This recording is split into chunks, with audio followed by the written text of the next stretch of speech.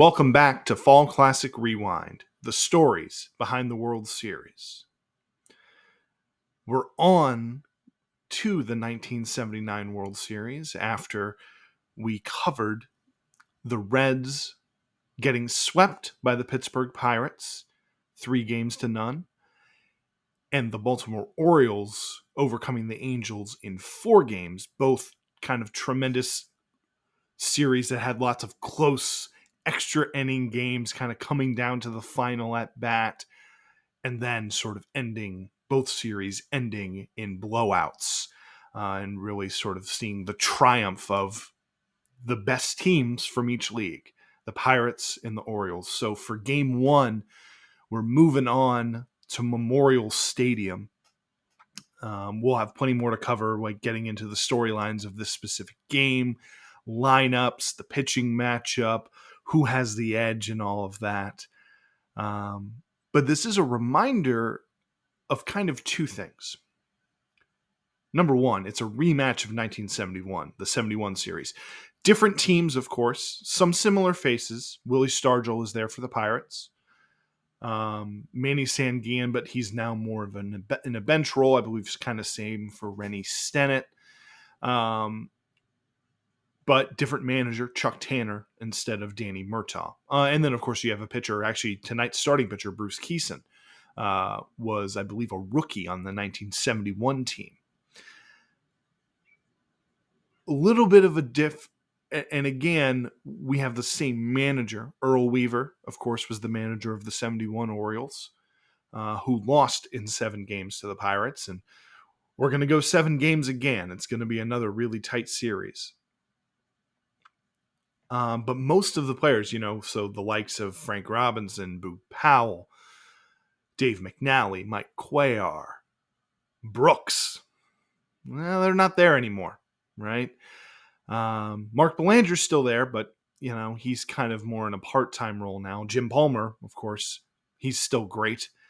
But it's a whole new set of pitchers. We discussed this. I recommend you, if you haven't gotten a chance to listen back on to the championship series in both leagues, where we really kind of got to know these teams who are matching up in the World Series. The second major part is this is going to be a great send-off and sort of in a sort of the finale of what I think is one of, if not the best decades of baseball, especially when it comes to World Series matchups, right? We've covered 73 with the Mets and the A's. We covered 75 with the Reds and the Red Sox.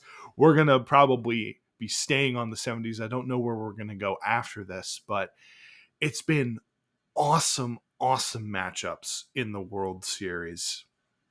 And we're going to get another great one here in 79. And so it's important for both of these teams, right? Heading into this World Series, wanting to take game 1. For the Orioles, it's, again, while it's new faces, the guy at the helm is still Earl Weaver, and he really wants to win. He badly wants to win. Felt like they should have won in 71. And has been kind of getting the itch to get back there. And for the Pirates, this is a really important series. Anytime you get a chance to win the World Series, you want to. But as we mentioned when we covered them in the NLCS, this is really kind of for bragging rights in the decade in many ways. Like, the Reds kind of have the advantage over them in many ways. But this would show with the amount of winning that they've done overall, right? The Pirates, and with the way they swept them out, they swept the Reds out in the championship series, to have 2 World Series to match up directly with the Reds, that really puts you in competition for best team of the decade in the National League. Yeah. In the American League, it's probably the A's, though the Orioles, if they were able to take this series, would have something to say about that as well. More on all of that and all of the great storylines heading into this awesome World Series after a word from our sponsor. Hiya, friends. Boog Pile here. And even though it's been a few years since I put on an Orioles uni, I'm so proud to be a new member of the Orioles Hall of Fame. Oh, I love everything about Baltimore. Coming out of Memorial and rooting for the Birds as they make another great run for the World Series here in '79. You know what else I love? Barbecued pit beef. I'm from the South, so I like a spicy rub on my barbecue. And when I'm not firing up my own charcoal grill for friends and neighbors, I'll drive on out to the Pulaski Highway and I'll stop and pick up a pit beef sandwich from one of those charcoal pit beef stands. Some horseradish sauce on top with a kick to it. So stop on by and pick up some sandwiches of your own from a charcoal pit beef stand. You know what? That gives me an idea.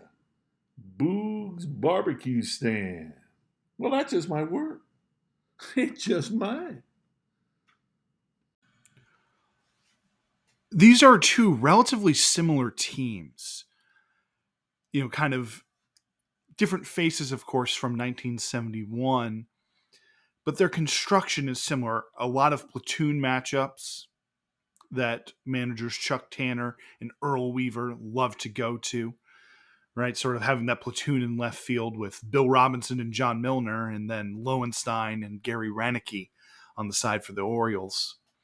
But, you know, they've got the first baseman, the slugging first baseman and right fielder combo in the middle of the order, Ken Singleton and Eddie Murray for the Orioles, Dave Parker and Willie Stargell for the Pirates, scrappy shortstops, third baseman who can pick it and swing it, solid defensive catchers behind the dish, center fielders who look pretty different. Moreno, a kind of tall, slender guy who runs like a gazelle, or the antelope as they call him. And then little Al Bumbry, that stocky guy who can cover ground just as well.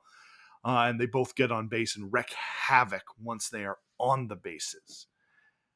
And then, of course, they've got pitching staffs loaded with arms. You know, you have stars, future Hall of Famers in Jim Palmer and Burt Blythe-Levin. Really excellent lefties in Candelaria, Mike Flanagan, Scott McGregor. Big arms like Dennis Martinez and Jim Bibby. And then out of the bullpen, the likes of Grant Jackson, Don Stanhouse, Tim Stoddard, Kent Tekulve. Guys who would fit in on either team. I think that's what's always so interesting when you get to a matchup like this, is these teams that had a lot of swagger, and were a close-knit bunch, but also had a bunch of sort of interchangeable parts, right? And that's what made both of these teams so excellent in the decade of the 70s, is it wasn't so reliant on one or two players. Like you could put different cogs into the machine, and it was the brilliance, the collective that was so good, that made these teams go. And the reason why, you know, they consistently won over 90 games pretty much every year throughout the decade, save a couple. Why both of these teams have the argument for the best of the 70s. I'm going to play for you here a little sort of pre-roll audio into sort of, you get some sounds from the fans, sounds from the clubhouses and the players, maybe even some of the managers. I believe we can hear Chuck Tanner, and then sort of like a little intro. I believe it's probably from either the taping or the sort of like the sort of recap of the series.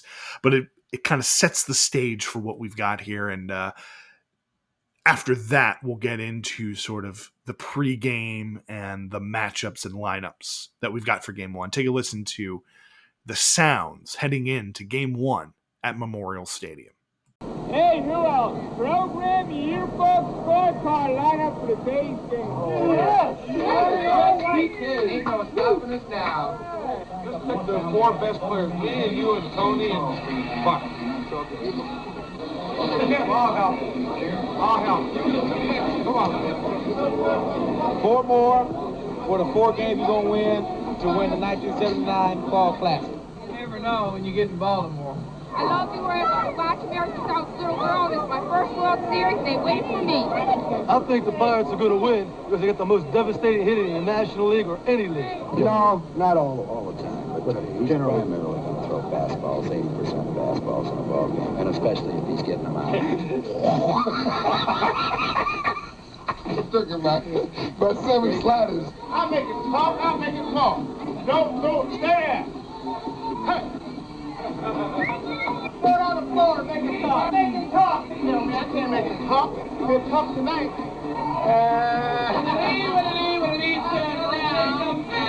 Dave Marshall gave up. Let's go, Bucks! Let's go, Bucks! Let's go, Bucks!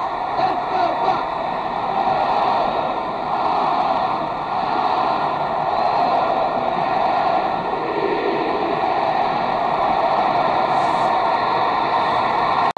The 1979 World Series. The clamor of the fans equals the glamour of the event. Memorial Stadium, home of the surprising Baltimore Orioles, winners of 102 regular season games. A team that defied the odds makers by overthrowing the world champion New York Yankees, then beating the California Angels in 4 games to win the American League pennant. After an opening night rainout, the birds and their flock are set to battle the team that calls itself the Family. The loose and limber Pittsburgh Pirates, winners of 98 games, the most by a Pittsburgh team in 70 years. But the Bucks' divisional battle with Montreal wasn't settled until the final day. Captain Willie Stargell then steered the Pirate ship to a sweep of Cincinnati in the National League Championship Series. A superb matchup for baseball's 76th World Series. The matchup between the managers is something that's really key in this series. Earl Weaver, thought of as probably the best manager in baseball, certainly was the most winning manager who was still active at that point, though had not had the World Series and postseason success, of the likes of a Walter Alston or a Billy Martin, or even someone like a Dick Williams, right? It is seen as a guy who sometimes would fall short in the big game. I think that's a little unfair to say about Earl.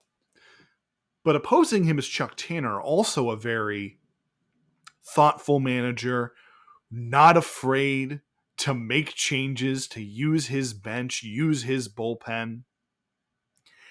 And one of the keys, and this is stepping back, and this is looking more at the general manager standpoint, but also back then the managers themselves had a lot more say about who was on their team, who was going to be on the team and in the lineup, versus now where it's really the front office running it rather than the manager. But those things play a part. The roster construction of both of these teams, I believe, is outstanding. And it allowed them to be so successful throughout the decade. Also, picking up the right pitchers matters a lot too. Having so many horses to go to and run out there and get you outs, and then having good defenders behind them makes the job a lot easier. And, of course, having Hall of Famers at the plate too doesn't hurt you either. But that's what I find so interesting, is the matchup between the managers is one of the other factors to consider in this series. Earl Weaver, who of course has the reputation of being such a great manager. Chuck Tanner, had managed before, but this is his first time in the World Series. How is he going to respond to the challenge? He seemed very much up to it in the championship series. How is he going to respond to the World Series? Well, maybe to reflect on some of that and some of the other storylines, especially around Earl Weaver, we're going to hear from our broadcasters right here. First, we're going to get a little intro from Keith Jackson, and then we're going to hear from Howard Cosell talking about Earl Weaver and what he brings to the table and his approach to the game. And hello again, everybody. I'm Keith Jackson. It is about 40 degrees as we get ready for Game 1. Back in 1962, the Yankees and Giants took 13 days to play 7 games. The prognosis for the weather for the weekend is not all that good. We may need some extra days to get this one in. These two teams last met 1971. The Pirates won in 7 games. The Pirates are making their 7th appearance in the World Series. They have won 4 times. Baltimore making its 5th appearance in the World Series. The Orioles are 2-2. Incidentally, in this 1979 series, there will be no designated hitter. It's an alternating thing, and this year they play it the National League way. Right now, I want to talk about the winningest manager in all of baseball. An extraordinary guy, really. That's a cocky Bantam, that Earl Weaver, the manager of the Birds. Over 1,100 wins against 743 losses. You know what he's done as a manager? He's won 6 Eastern Division titles. He's won 4 American League pennants, 1 World Championship. He's a personality. We want you to meet him now, up close and personal. When I was 4 or 5 years old and I was watching Dizzy Dean and Pepper Martin and Leo DeRocher and Joe Medwick, I thought that I'd play in the big leagues. And when I was 17 years old, I signed a professional contract with the St. Louis Cardinals. And I failed. I spent 11 years managing in the minor leagues. And once I took that position, all I wanted to be was a good organization man so that I would have a job in baseball. The object of any game, chess, checkers, Monopoly, whatever you might want to play, there has to be a winner in the game. The object is to win, or you can't even start the game. If everybody tried to lose, you'd have no game. In fact, I have to respect all the people in the game that are in position to have to decide whether it's a win or loss. Umpires are not my enemies, but the fact that I holler at them is right. And the people all over the United States are going to get the impression that he dislikes umpires. That's not true. I do not dislike umpires, but I do holler at them when I feel that one of their decisions have gone against us. I recommend you go and click the link that's in the description and actually go and watch this game or watch some like certain clips of it. Because in this little intro about Earl Weaver, they go and talk about his love of gardening and how he finds peace in the garden and how it kind of allows him to sort of relieve some of the stress of managing. Because ultimately, Earl Weaver cares so much about winning. He was very paranoid and had a lot of superstitions and tormented himself. And you can actually visibly see that. He, of course, had a great staff behind him, had Frank Robinson sort of as his bench coach and allowed Frank Robinson to sort of take over the outfield, coaching the outfield. And in fact, like 78, the Orioles hadn't been very good in the outfield. Part of that was due to injuries. But Frank Robinson sort of overhauled their approach and their positioning and apparently made a huge difference in how they played. Got Cal Ripken Sr. as the third base coach and Jim Fry, who would go on the next year to take the Royals all the way to the World Series. How about that? He's the first base coach and many others, a great staff. Earl Weaver put together a great team. Before we get into this game, I do want to talk about the starting pitcher for the Orioles tonight. And that's Mike Flanagan. And I'll talk about him as I go throughout the game, and especially as we wrap up. Flanagan, unfortunately, had a very tragic end to his life. But he was the guy, when he was a pitcher, was a Cy Young caliber pitcher, won the Cy Young, one of the better left-handed pitchers across the league, part of the World Series in '83, a reliable left-handed arm throughout his career. Would actually, post-career become a broadcaster. Eventually actually becoming the general manager of the Orioles, before moving on from that position, coming back as a broadcaster. The sad part was about his life. He was a man who really struggled with depression and fought with depression through much of his life. There was a darkness his wife described about him. He unfortunately died by suicide, a self-inflicted gunshot wound. About 13 years. It was around 2010, 2011. which was sad. I remember it, because he used to be sort of a studio host and sometimes, coming in doing play-by-play with Masson for the Orioles. But he was a longtime pitcher for the Orioles, a very effective left-hander, and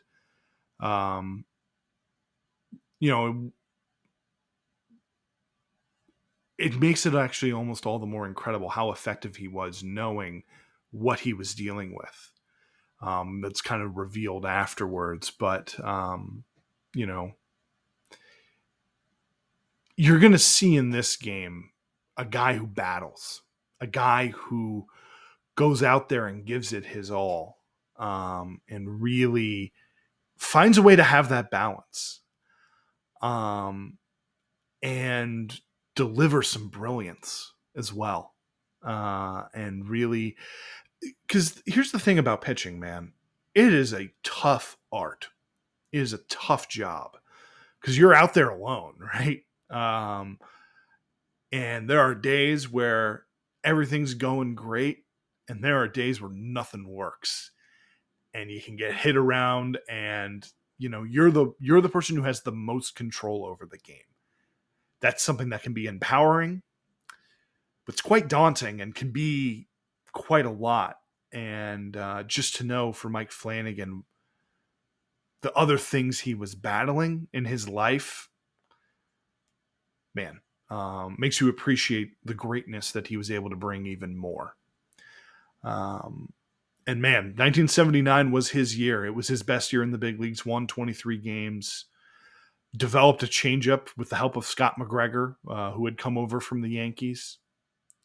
And that really basically, he finished his season with a flourish, I believe, going 17-5 down the stretch, really strong ERA, threw a lot of complete games, threw a lot of pitches. Man, Flanagan, you're going to see in this game, he was that guy who would battle out there, but also at this point had the stuff to really overpower guys. And he's going to present a big challenge for these Pittsburgh Pirates, but they're going to present a challenge for him as well. And how he's going to get through this game is really, really impressive. Someone who knows quite a lot about pitching in big games and going through all that is Don Drysdale. And here we're going to hear from Don Drysdale before we get into the lineups and all of that. We're going to hear from Don Drysdale to talk about his thoughts on the pitching staffs of the two respective teams. Two brilliant managers, really brilliant. We've told you about Earl Weaver earlier. Now we want to tell you about Chuck Tanner because he shares with Weaver a key characteristic, the uncanny ability to use the total roster, to pluck just the right man off the bench at the right time to produce. Finally, as you look throughout the series for a hero, don't overlook the little guys. In so many past series, suddenly the most valuable player has been the likes of Bucky Dent, Bobby Richardson, and Billy Martin. Now, the all-important question of the pitching, and who better to analyze the staffs for you than the Twin D, Don Drysdale. Thank you very much, Howard. Well, of course, when you're talking about both clubs, you're talking about strong pitching staffs. As a matter of fact, Baltimore, they led the American League in earned run average. Pittsburgh was third in the National League, and that was behind Houston and, of course, Montreal. With the first day off, you're not going to have the off day. Earl Weaver wanted to go with I'd make that 5 left-handers throughout the course of this season, but I think right now, with the off day, the strong pitching staff of Baltimore, they have the edge. I think the key is going to be John Candelaria.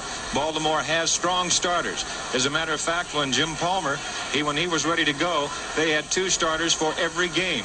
Both clubs strong in relief. Stewart, Stoddard, Stanhouse, Martinez, and Stone. Pittsburgh, they have Romo, Jackson, Tekulve. And, of course, right now, as we look at this game, well, it's going to be something that's going to really be super if the pitching holds up. The first thing to mention about this game, and I think it plays a factor, is today was actually supposed to be game 2. It was rained out. Torrential downpour in Baltimore in the night that game 1 was supposed to be played. And the field was still wet. In fact, it snowed in the morning. It's cold, damp. The field is all ripped up. Also because, at Memorial, the Colts were still playing there. So it's something that, little tough heading into game one. But Bowie Kuhn was on the field, decided, hey, we're going. Despite the outfield being ripped up, it's still being wet outside, and it, starting at 40 degrees and only getting colder. Makes, Mike Flanagan's performance tonight all that more impressive, given the conditions. But here we go with the lineups for the visiting Pittsburgh Pirates. First time that we're actually going to see sort of the left-handed, the lineup kind of stocked with righties, because the Reds didn't start any lefties. So Omar Moreno's in center, Foley at short, Parker in right, Bill Robinson actually hitting fourth, Stargell hitting fifth, Madlock sixth, Nicosia behind the plate, Phil Garner at second, and Bruce Keeson, a guy who's dominated in his appearances so far in September and October, been a great down the stretch pitcher throughout his career, gets the call in game one. Interestingly enough, not going with Candelaria or Blyleven or even Jim Bibby, going Bruce Keeson game one. Interesting decision from Chuck Tanner, but given his past success in postseason, you can understand why. For the Orioles, it's kind of as you'd expect. Bunbury leading off, Belanger at short. They loved his defense. Though hitting him second is, again, I do question Earl on that. Singleton in right, Eddie Murray at first, Lowenstein in left, DeCinces at third, Billy Smith playing second, Dempsey behind the plate, and of course Flanagan on the mound. And of course, no DH in this game. Does play a factor, does change things up. It makes you play a different ball game. But Earl Weaver managed much of his career without a the first couple years without a DH. So not too hard to switch back to it. And they've got plenty of guys on the bench to pinch hit and fill in where needed. Neither of these teams are afraid to use their bench. So to start off this game, Flanagan actually falls behind Moreno, but then gets him to roll over to second. Gets Tim Foley to fly out to left. And then Dave Parker rips one down the right field line. He actually he's able to get a double. It looks like, Trainer has to come out. He kind of grabs his hamstring. I know the feeling about that where you take off running and it's cold. And you get a little bit of tightness. It's hard to know. It's like, did I pull something or am I just not warmed up yet? Dave Parker, of course, stays in the game. You're not taking him out of a playoff game. And as we'll see as we get in later in this game, I don't think his legs were affected too bad. But that brings up Bill Robinson to the plate. And, early trouble, early opportunity here for the Pirates to get the game started. Got a runner in scoring position. It also means it's an opportunity for Mike Flanagan to show why he was the Cy Young of the American League in 1979. But it's in that change, and he throws it a lot. It's really made him a good pitcher. Since June 8th of this year, Flanagan finished the season 17 wins and 5 losses. And, boy, if you're going to finish strong, that's the way to finish it. Well, that's the key point. That's when he started using that changeup, developing confidence in it, because he said he had been throwing the fastball and the curve exclusively in the early going, and he hadn't been winning the way his talent would have dictated. Struck him out. So the top half of the first inning is over. Pittsburgh leaves Dave Parker standing at second base, and Flanagan strikes out Robinson. So after 1/2 inning of play, Pittsburgh nothing, Baltimore coming to bat. Game 1, 1979 World Series. A great pitch there from Mike Flanagan. really kind of pitched backwards in this at bat, going with the breaking ball and the changeup to get ahead, and kind of finishes off with what looks almost like a cutter down and in. Might have just been a fastball that he got inside of. Had a little bit of that sort of moving action, diving down and in. Robinson, no chance at it. So on the mound is Bruce Kison, a guy, as I've mentioned, who's pitched really well in the postseason in his career and was once again a very solid pitcher for the Pirates this season. The Pirates had a bevy of arms to go to. I mean, that's sort of, the Orioles had a set rotation. It was either Flanagan or Palmer 1-2, Martinez, McGregor. That's who was going.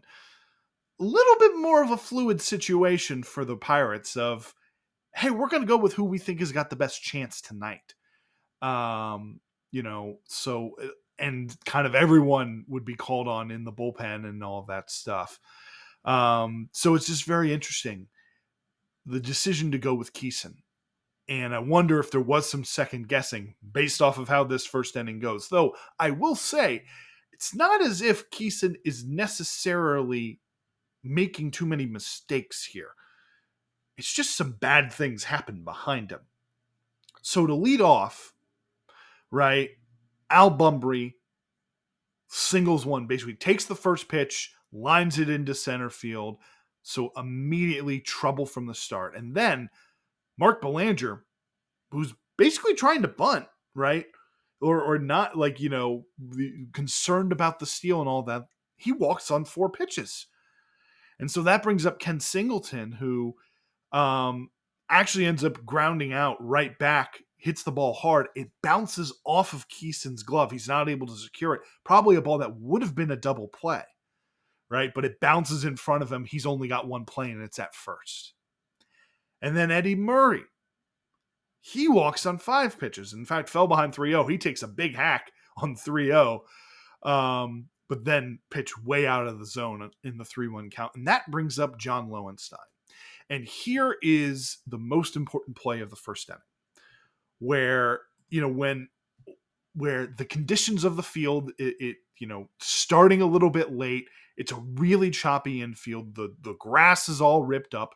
It's cold. It's hard to get a grip, when you're on the mound. So that can have an effect for your command. It seems like it has an effect on Kison's command here.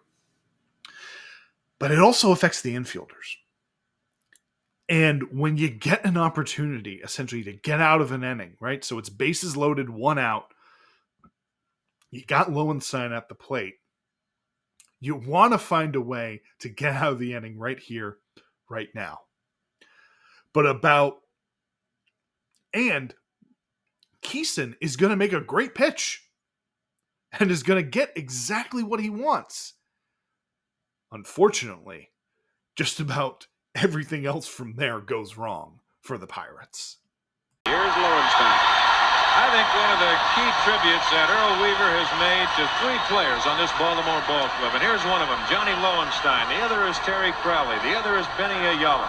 He says, everybody wants to play, but he says, I can't play everybody all the time. But he says, I've got 3 veterans on this ball club that don't gripe about anything. I platoon them, I'll put them in here, I'll put them in there. They're all up in age, but they all do the job. Pitch is low. Ball 1. Snake and sleeves say, but tonight let it be Lowenstein. He was born in Wolf Point, Montana. Lives now in Las Vegas. Went school at UC Riverside Anthropology. Ball is hit on the ground to the second baseman, Garner. Throws it away. 2-run score.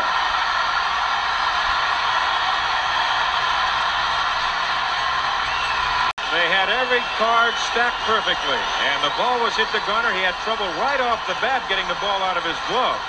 As he sees, he turns, and now he can't find the handle. Now when he throws it, it's way away from Foley, who actually committed himself too early. Now the ball is out in left field. 2-run score, runners at the corners, and Pittsburgh in trouble here in the first. Colden on the button, Donald, because that ball slipped up his glove. And he had trouble corralling it, and then threw hurriedly and errantly. the usually sure-handed Phil Garner and frankly the sure-handed Pittsburgh Pirates making a huge mistake right there. Can't get the ball out of his glove and then throws it away. Probably had time to reset, make the throw to first, or maybe even just shovel it over to second. A costly error, bringing in 2 runs, and to top it off, right? It's still only 1 out, and we've got first and third. More trouble for Keeson, and it's not getting much better with Doug DeCinces stepping into the plate. It's really kind of it almost feels like the energy of the crowd and the nerves and the cold and everything. It just seems to be getting to the Pirates and getting to Bruce Keeson specifically. And in fact, Willie Stargell notices that. He goes and he puts that big bear paw on his shoulder, tries to calm him down. He falls behind 2-0 to DeCinces, and he's like, hey, calm down. You made the right pitch. You're right here. Nothing to worry about, man. Just get us back, get a ground ball, get us back in the dugout. We've got you. But unfortunately, those calming words don't really seem to work for Bruce Keeson. Because here's what happens on the very next pitch. Ball bounces away from Nicosia. Murray comes to the plate. It's 3-0 Baltimore. Mistake by the Pirates, hurting them here in the bottom of the first inning. The very thing the Pirates have not been doing until this inning. Well, here's a ball down in the dirt. Nicosia tries to make the play on the ball, and it's just such a bad pitch that he cannot get down there. That ball hitting and then bouncing off his right shin guard and going back over towards the Baltimore dugout. No chance to get Murray coming home, and Lowenstein stands at second. That's a wild pitch. Early in the year, the Bucks had a facility for beating themselves. They started poorly, as has so often been their wont. But if ever a team put it together, the Bucks did in their sweep of the Reds. Just a nightmare of a first inning. It's 3-0. Only 1 out. Keeson can't seem to locate. And somehow, some way, this nightmare is going to get even worse. With Doug DeCinces at the plate. Doug DeCinces, the heir apparent to Brooks Robinson, is going to do what Brooks Robinson did in his first ever World Series at bat all the way back in 1966. Take a listen to Doug DeCinces capping off a great first inning for the Baltimore Orioles and an absolute nightmare for the Pittsburgh Pirates. It's 3-1 now. 3-0. A single by Bumbry. A walk. Then you had the ground out. Then you had another walk. You had the error on Garner. Now you've got a wild pitch. You've got 3 runs in. And there's a high drive hit to left field. Going way back. It's gone. Forget it. That, ladies and gentlemen, is Doug DeCinces with that no longer so occasional home run power. And the Birds are off to a big start. As a sign says here in the ballpark, the bird will fly.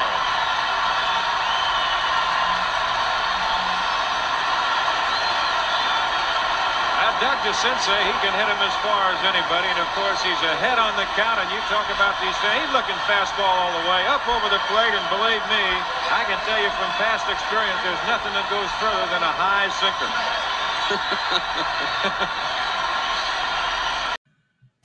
A ball absolutely crushed by Doug DeCinces. You can hear how excited the crowd is and the feelings of, we got a 5-0 lead in the first inning of the World Series with a Cy Young on the hill, our ace this year. Come on. Ain't life great? They go on to mention, of course, what Brooks Robinson did back in 1966. And who did he hit that home run off of? Well, of course, the guy who's in the booth, Don Drysdale. they had a good chuckle about that. And of course, Drysdale hadn't forgotten that. And, in fact, the Orioles set a World Series at the time, a World Series record for most runs in the first inning with their 5. And Drysdale joked, he was like, well, they set a World Series record. I thought they scored more than that against me. Drysdale actually wasn't too bad in that game. It was just the early homers. The Orioles pitching was more than up to the task in that series. We might have to cover that at another time. But man, a really rough start in this World Series for Bruce Kison and the Pirates. And then actually Billy Smith is going to go over and get a line drive into right field, and Kison's day is done. A third of an inning, only retires one batter out of the 7 he faced. Now, granted, he probably should have had 2 double plays in the inning. One came back to him, bounced off of his glove, and Phil Garner threw the other away. But at the end of the day, you got to pick up your teammates when they make a mistake. And, it's a tough way to start this series. Jim Rooker, the lefty, is actually going to come in and pitch. And one thing I got to say from the outset, the Pirates bullpen is going to be phenomenal in this game. You could look at the box score of this game, see what happened, and just be like, oh, well, yeah, no, that's the Orioles. They got out to a big lead, and that was it. But really what happens in this game, it kind of become like, it's similar to the last game Mike Flanagan pitched against the Angels, if you go back and listen to that one, where Orioles jump out to a big early lead, offense is going early, and then the bats go quiet. And then, when it seems like Mike Flanagan was cruising, which, by the way, he's going to do in this game, by the way, early on, second inning, he comes out, he strikes out Willie Stargell, gets some easy ground outs. He's looking unblemished, unflummoxed. He's looking like he's ready to rise to the moment. But now we've gotten to the 4th inning, right? It's the 4th inning. Jim Rooker did a great job, has put up 0 after 0, and is going to continue putting up zeros in this game, actually. And to start off the 4th, Tim Foley gets a single up the middle. Dave Parker singles through the right side, hits one hard. Bill Robinson grounds out to third, to set up second and third. And that brings up Willie Stargell. Now, I bring your mind back to the previous game Mike Flanagan pitched, where they had a big lead and Earl Weaver stuck with him, but the Angels just started chipping away. It's like, that was obviously a much bigger lead. That was like a 9-1 lead, an 8-run lead, where, that's a lot more of a daunting task. But a 5-run lead, really, with the Pirates offense is not that much. And so if you can just start chipping away, especially in the middle innings rather than the late innings, it makes the challenge a little bit harder. And that's exactly what happens. Willie Stargell at the plate, actually kind of a missed opportunity here. He's going to get a fat pitch to hit, and he's going to hit it hard. But it's going to result in a run, but just not exactly what the Pirates are looking for in this situation. But they'll take the run. You can tell how cold it is. The breath pretty steamy. Winds it up, and the pitch is inside. Interesting now as you look at Chuck Tanner, because he's got the towel wrapped around his neck, because it's chilly, as Keith and all of us have noted. Flanagan has not gone to the chain. That's interesting. And I'm just watching and wondering how long it's going to be before he goes back to that chain. Got Willie on it. Let's see. Fastball, and it's a shot. Second baseman has it. Throw to first base. Run scores, 2 out, and finally Pittsburgh gets on the board. Parker going over to third. Foley comes home as Willie Stargell gets an RBI. 2 down. Madlock coming to the plate. That was a really well hit ball by Willie Stargell, just right at the second baseman, Billy Smith. Not able to find a hole to bring in 2 runs. And, Mike Flanagan actually has a really tough at bat, ends up walking Bill Madlock, who puts together a great battle, fouling off pitches. But then he's able to get Steve Nicosia to ground out to short in a force out. But then the Pirates bullpen, continues. Jim Rooker puts up another 0 in the 4th inning. They end up pitch hitting for him. I believe Manny Sanguillen actually gets a base hit or something. Flanagan, and that is one thing, is the Pirates really make Flanagan work kind of from the middle innings on. He doesn't have to work too hard early in this game, but from the middle innings, they put on a bunch of base runners. They battle at the plate. They really make Flanagan work, and he's going to put together a ridiculous workload in this game, in this cold weather. But like I said, they're able to start kind of chipping away and at the same time completely shut off the gas for the Orioles. I mean, the Orioles, they're able to get some base runners, but they're just really not hitting the ball hard, not really threatening anything. Enrique Romo comes in the bottom of the 5th. He does walk Eddie Murray, but he gets some pretty weak flyouts. It's an interesting thing in Baseball Reference. You go to the box score and it says, fly ball deep center field. And that's just false. It's a deep ballpark, but these were not well-hit balls. They were all 3 from Lowenstein, DeCinces, and Rick Dempsey, all pretty weak fly balls. And so another 0 for them. Now we get to the top of the 6th. 5-1 lead, and once again, the Pirates put the pressure on. Dave Parker singles up the middle. He's already 3 for 3 in this game, having a great start to his World Series. Bill Robinson dumps one into right field. Willie Stargell then ends up striking out just completely. It's kind of an every other at-bat here thing for Willie Stargell. First at-bat, overpowered, looks ridiculous on some sweeping breaking balls. Then he hits the ball hard his second at-bat, gets an RBI. Third at-bat, swinging wildly. So pay attention to the 4th at-bat. Bill Madlock then flies out to right, but Steve Nicosia chops one over to third base, and Doug DeCinces can't come up with it. Not exactly Brooks Robinson over there. A pretty good defensive third baseman. But that is a key thing, and Phil Garner at the plate, a guy who his error really, in many ways, has cost the Pirates 5 runs, right? It's one of those that, it directly led to 2 runs, but really, in reality, it led to 5. Because he makes the play, right? It's a double play. There's no runs scored that inning, and hey, maybe the Pirates are looking to win this game, looking to be in the lead, looking to extend a lead here rather than fighting back from down 5-1. But Phil Garner right here is going to do his part to make up for his error by bringing in 2 runs of his own.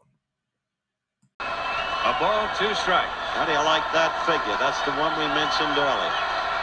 Hit hard, base hit left field. Here comes Parker. Here comes Robinson. Lowenstein will bring it back to third base, and all of a sudden it is 5-3 Baltimore with the tying runs aboard. They keep coming back, and certainly Garner has a tone. I'll tell you, he just fights that slider off of him and hits it to the hole, and now that will bring out Earl Weaver. Lowenstein has no play. Johnny just makes a good play to get in front of the ball and get it back in. So Weaver will talk to Flanagan and Dempsey. A nice swing from Phil Garner, and the Pirates get 2 unearned runs of their own here. And the pressure's still on because it's first and second, and Lee Lacy then pinch hits for Enrique Romo and chops one over to third. DeCinces makes yet another error. How about that? Two guys who've made costly errors, but have also done it at the plate. Phil Garner and DeCinces, both mustachioed men. And so now it's bases loaded and the bullpen's going, but Earl Weaver sticks with Mike Flanagan. He sticks with his ace. And Omar Moreno hits a kind of a lazy fly ball into center. Al Pumbry comes in, secures with two hands. Orioles out of the jam because, I mean, this is now a real ball game, right? What you think 5-run first inning, okay, but when you don't add on, when you don't extend, it puts all the more pressure on your pitching and on your defense. Now, I do want to say for the defense, the field is terrible. I mean, like, it's awful. I cannot believe they're actually playing, or that they didn't have some better way to cover and protect the field, because it's bad. It's real bad. It's the most ugly looking with how ripped up the turf is and all that stuff. I can't believe that they're playing a World Series in that. But it was the 70s, man. And they weren't going to bang 2 days of the World Series. They were gonna play that night, no matter the conditions. Don Robinson, one of the heroes for the Pirates in the championship series, he comes in and his stuff is still just as it was then. And he 1-2-3 inning, gets a strikeout, gets 2 easy ground outs. Again, putting Mike Flanagan right back out there. But to Flanagan's credit, he comes back with a really, really quick inning. Gets Foley out on 1 pitch, gets Parker out on 2, and gets Bill Robinson to fly out on the first pitch. So a 4-pitch inning, which is kind of crazy. Like, I think Flanagan's probably up already around 100 pitches in this inning, like by the time we've gotten to this inning. But man, oh man, has he had to work like crazy. So that quick 7th is probably what allows him to continue in this game, because probably if anyone got on, Weaver would have gone to the bullpen. Though I don't know. I mean, back then, they'd let guys throw 150 pitches. In the bottom of the 7th, Robinson on the mound does walk Ken Singleton.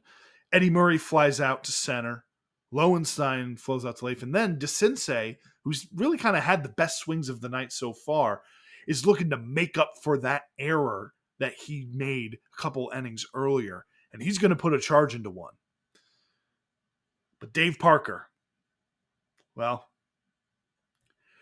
for a guy his size, it's looking like a big tight end or a wide receiver running down the ball. Better than just about anybody. Dave Parker. Here's DeCinces. He hits the ball hard to right center field. Parker, with his dashing speed and his long arms, runs it down on one of the best plays of the night. And so, great catch by Parker. The Orioles are turned away. And we have played 7 innings of baseball, with Baltimore leading by a score of 5-3. As we watch Parker run it down, he just literally outran the baseball. You see him splashing through that puddle? That's it. Yeah, in the slow-mo replay, you can see the ground splashing as Parker runs that one down right before the warning track in right center. DeCinces, beautiful swing. I mean, that ball, Singleton scoring easy with 2 outs and a ball to the gap like that. So a really important cutting down. Finally, we get to see some good defense in this game. A lot of the plays so far have been easy, and then we've had the errors. But, given the conditions, that is a heck of a play from Dave Parker, and feels like a momentum thing. Like, momentum's real and it isn't, but there is something to the fact that, man, the Orioles came out swinging, and then they can get nothing going, and it seems like the Pirates are just charging right at them. And to start, leading off the bottom of the 8th, Willie Stargell gets into a 2-strike count. But man, oh man, if you leave a breaking ball in the zone to Willie Stargell, it's not going to look great for you. I can tell you that much. Hit high, hard, and deep, and so long. It's a 5-4 ball game. You can get Stargell for a while, but sooner or later. Right now, this game is clearly in the pattern of the Pittsburgh team during the whole second half of the season. Tanner using relief pitcher on relief pitcher. The relief pitchers holding tight. They've gone 5 1/3 innings now as you look at this again without allowing a hit to the Birds. And then pecking away, getting the key hits, given the opportunity. Gone is 2-run blow, and now Stargell. So we've got a 1-run ball game. Willie Stargell's legendary postseason run continues. And in many ways, it's just getting started here in this World Series. A blast. I mean, hanging breaking ball and just demolished to right field. No doubt about it. And now it's just a 1-run game. It's 5-4. And somehow, Mike Flanagan's still pitching, even though he's already over 100 pitches. And it's a 1-run game. And you have righties coming up. I think there's something to be said where I think Earl Weaver psyched himself out in this series a little bit with Chuck Tanner, really concerned about the moves that Chuck Tanner was going to make. He's like, if I bring in a righty, then he's going to bring in Milner or Ed Ott or or just whoever, right? Whoever the hitter was. Without thinking, hey, my pitcher's maybe struggling a little bit here, and I should just be getting him out regardless. And what's interesting is now, Flanagan's able to respond. He's able to get Madlock to fly out. Madlock puts a little charge into one, but it's a deep center field there at Memorial. And then he's able to strike out Nicosia. But then Phil Garner grounds one to third. The ball actually gets lost. It's a chopper that gets lost in the lights, and DeCinces again can't come up with the ball. 3 balls in a row to him that he's not able to come up with, basically. Well, I shouldn't say that. But 3 key things. And so that extends the inning. Stennett pokes one down the right field line. So now it's first and second.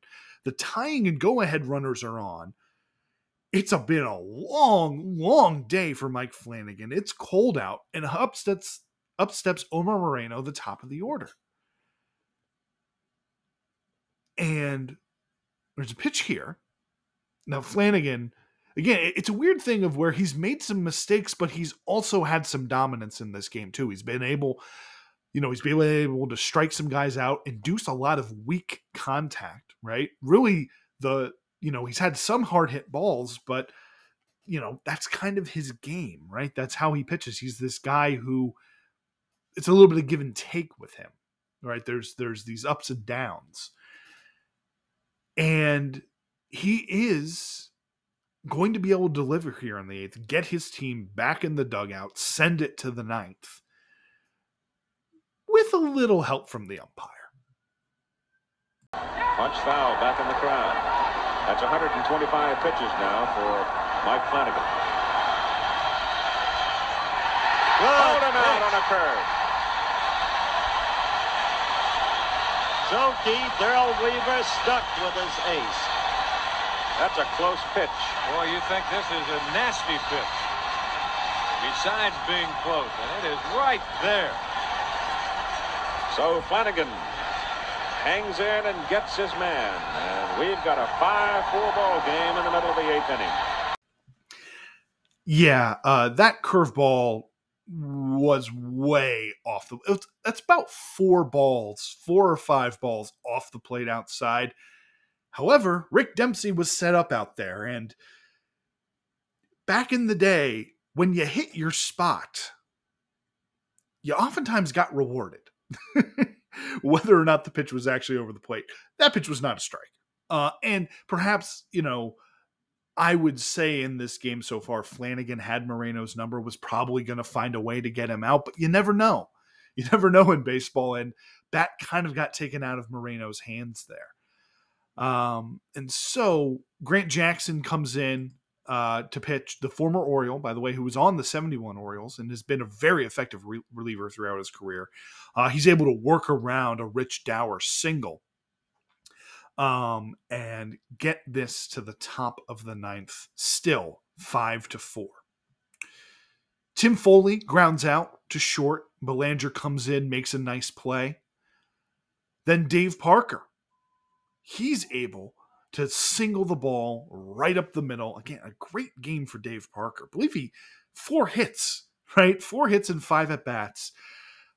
Also, by the way, Mike Flanagan's still out there pitching to guys the 5th time around the order. Talk about something that would not happen nowadays. And he's already up over 130 pitches. But with Bill Robinson at the plate, something very, very interesting happens here. And I'm gonna play in the audio. It doesn't end up being the consequential play of this game, but boy, could it have been. I mean, if this game, if the ending of this game plays out a little differently, and especially with who comes up to the plate, boy, this would be talked about as, wow, what a moment in a World Series, and what a comeback, what fortune for the Pirates. Still, all it goes to show in this game is, like, despite the great start for the Orioles, man, they're going to have to hold on for dear life to come out with this game. Left-hander, Stanhouse a right-hander. They've got Parker picked off. He's safe. Parker goes barreling into second base, and he clobers Belanger, and the ball is apparently loose, and Belanger is down. I'll tell you, he went in hard, and he just actually forced that air. He went in, he talked about an 89-foot slide, and that's exactly what happened. They have him dead to rights right here. Yes, now Murray can't get it out of the glove, though. That's the problem. That's what I wanted to call attention to. You're seeing Parker go down, and he was almost down there by the time the ball passed him, and that was the problem. Had Murray made the throw promptly, it would have been no contest. Here's Murray. Now they got him. Now he double clutches a little bit. Notice. He reaches in. And look how long it takes for that ball to get there. But look at this slide by Parker, and he is right on Belanger's glove, and he just kicks it out. And who does that remind you? Look at it pop in the air. Good camera work. What does that remind you of? Yes, Stanky and Rizzuto. That's right. Back in 1951, when Eddie Stanky kicked it out of the Scooter's glove. There it is. Yeah, he's out. That's a good angle. He was Belanger out. can But hang on. the play became needlessly close, as Don pointed out, because of the lateness of the Murray throw. Belanger stays. He's all right. You give credit to the second base umpire. That is Russ Getz. He was right on top of that play. There's something to be analyzed with which players Howard Cosell so easily goes to criticize or very loudly. I mean, he can be critical and laudatory of pretty much all players, but especially young guys. He goes after, and might be something more to that too. But anyway, it's just interesting. Cosell talking about, oh, Murray. But also, the reason why it took a little bit of time for Murray is as he comes, Parker's taking up all of that stuff. He's got to find a lane. And, man, I wouldn't want to be in there with Dave Parker coming in to slide. Belanger's a much tougher man than I am. But still, again, ball popping out, yet it's an out. It's an out. And yet you don't get it. Again, this makes me all the more impressed with Flanagan's performance in this game, the guts he has, how he's able to fight through it is quite impressive to me. It's quite impressive. He's able, to get Bill Robinson, hits a little cue shot to second base. Parker moves up to third base, and that brings in Willie Stargell. And who else? Who else do you got to get through? to get game one of this World Series if you're Mike Flanagan, if you're Earl Weaver. I mean, I don't know, maybe it would have been a smart idea to have a lefty ready to go and face Stargell. And, the last time these two matched up, Stargell obliterated a ball. It almost seems, I feel like many other managers here would want nothing to do with Willie Stargell. They'd say, hey, Bill Madlock, you got to beat me. Or if you want to pinch hit John Milner or whoever, if I bring in a righty, if I bring in Stanhouse or Stoddard or whoever. But Willie Stargell, you ain't beating me tonight. That's how most managers and frankly many pitchers would probably go about it, especially with the way he's swinging the bat. But not Mike Flanagan. And not Earl Weaver. Not Rick Dempsey behind the plate. They said, Willie, you're going to have to beat us. We're coming right at you. Take a listen to the final at-bat. Game one of this World Series. 5-4, tying run. Just 90 feet away. The go-ahead run at the plate. It's Willie Stargell. This is what you want, folks, right? This is what you're looking for when you get to the World Series. Like we said, sometimes the final moments, it's the utility infielder, it's the backup catcher, it's some unknown reliever. But sometimes it's the Cy Young versus the MVP.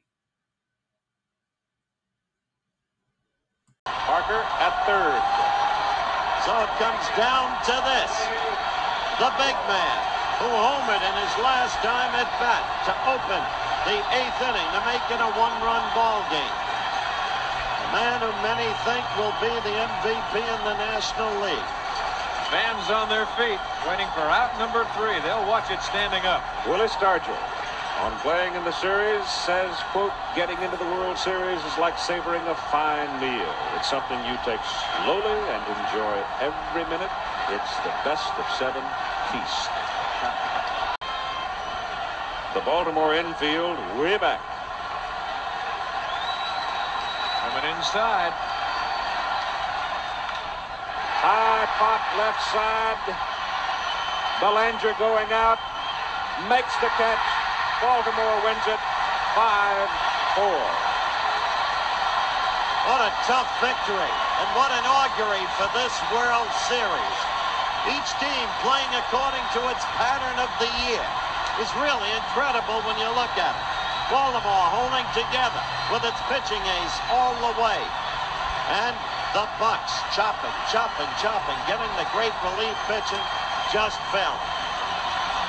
Well, you really can't say enough, I don't think, for the gutty performance of Mike Flanagan. He stayed right there. He fought him tooth and nail, and he ends up on top.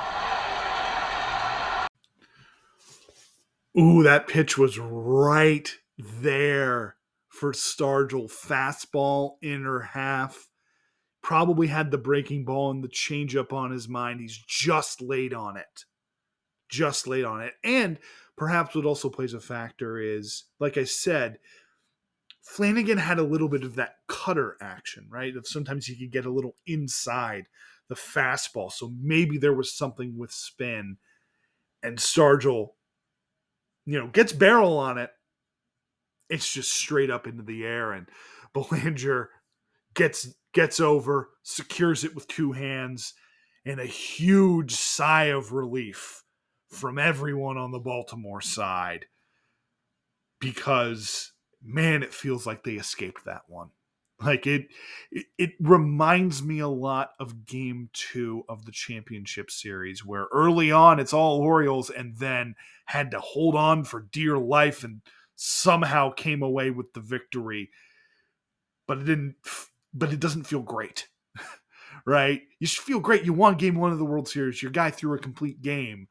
And yet, man, those guys over on the other side, Pittsburgh, the Buccos, that's a tough bunch over there. I mean, they really fought. I mean, we couldn't do anything against their pen. They shut us down completely. We were after that first inning, we were punchless. Right? And for the Pirates, it was, hey, we figured Flanagan out. We were getting to him. A couple breaks go our way, we take the lead. And we clean up our side, we clean up the defense. We've got this.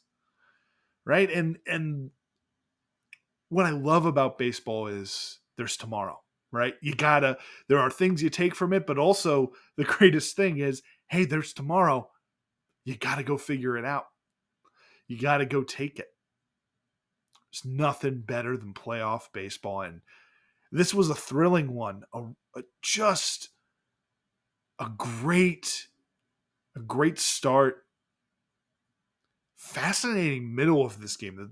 The ability of the Pirates to chip away, and then a fantastic finish. The tension, exactly what you want. And then that's what it is. For Pirates fans, you tell us, hey, at the end of the game, Dave Parker and Willie Stargell are up there to give us a chance to tie the game or win the game. Yeah, we'll take that. And for the Orioles, Mike Flanagan's on the mound. That's who you want out there. But man, I can't imagine knowing how ornery and how consumed with anxiety and paranoia about what can go wrong in a baseball game, that Earl Weaver, that his mind wouldn't want to be him or around him in that scenario. He's thinking, oh God. I also feel like sometimes Weaver,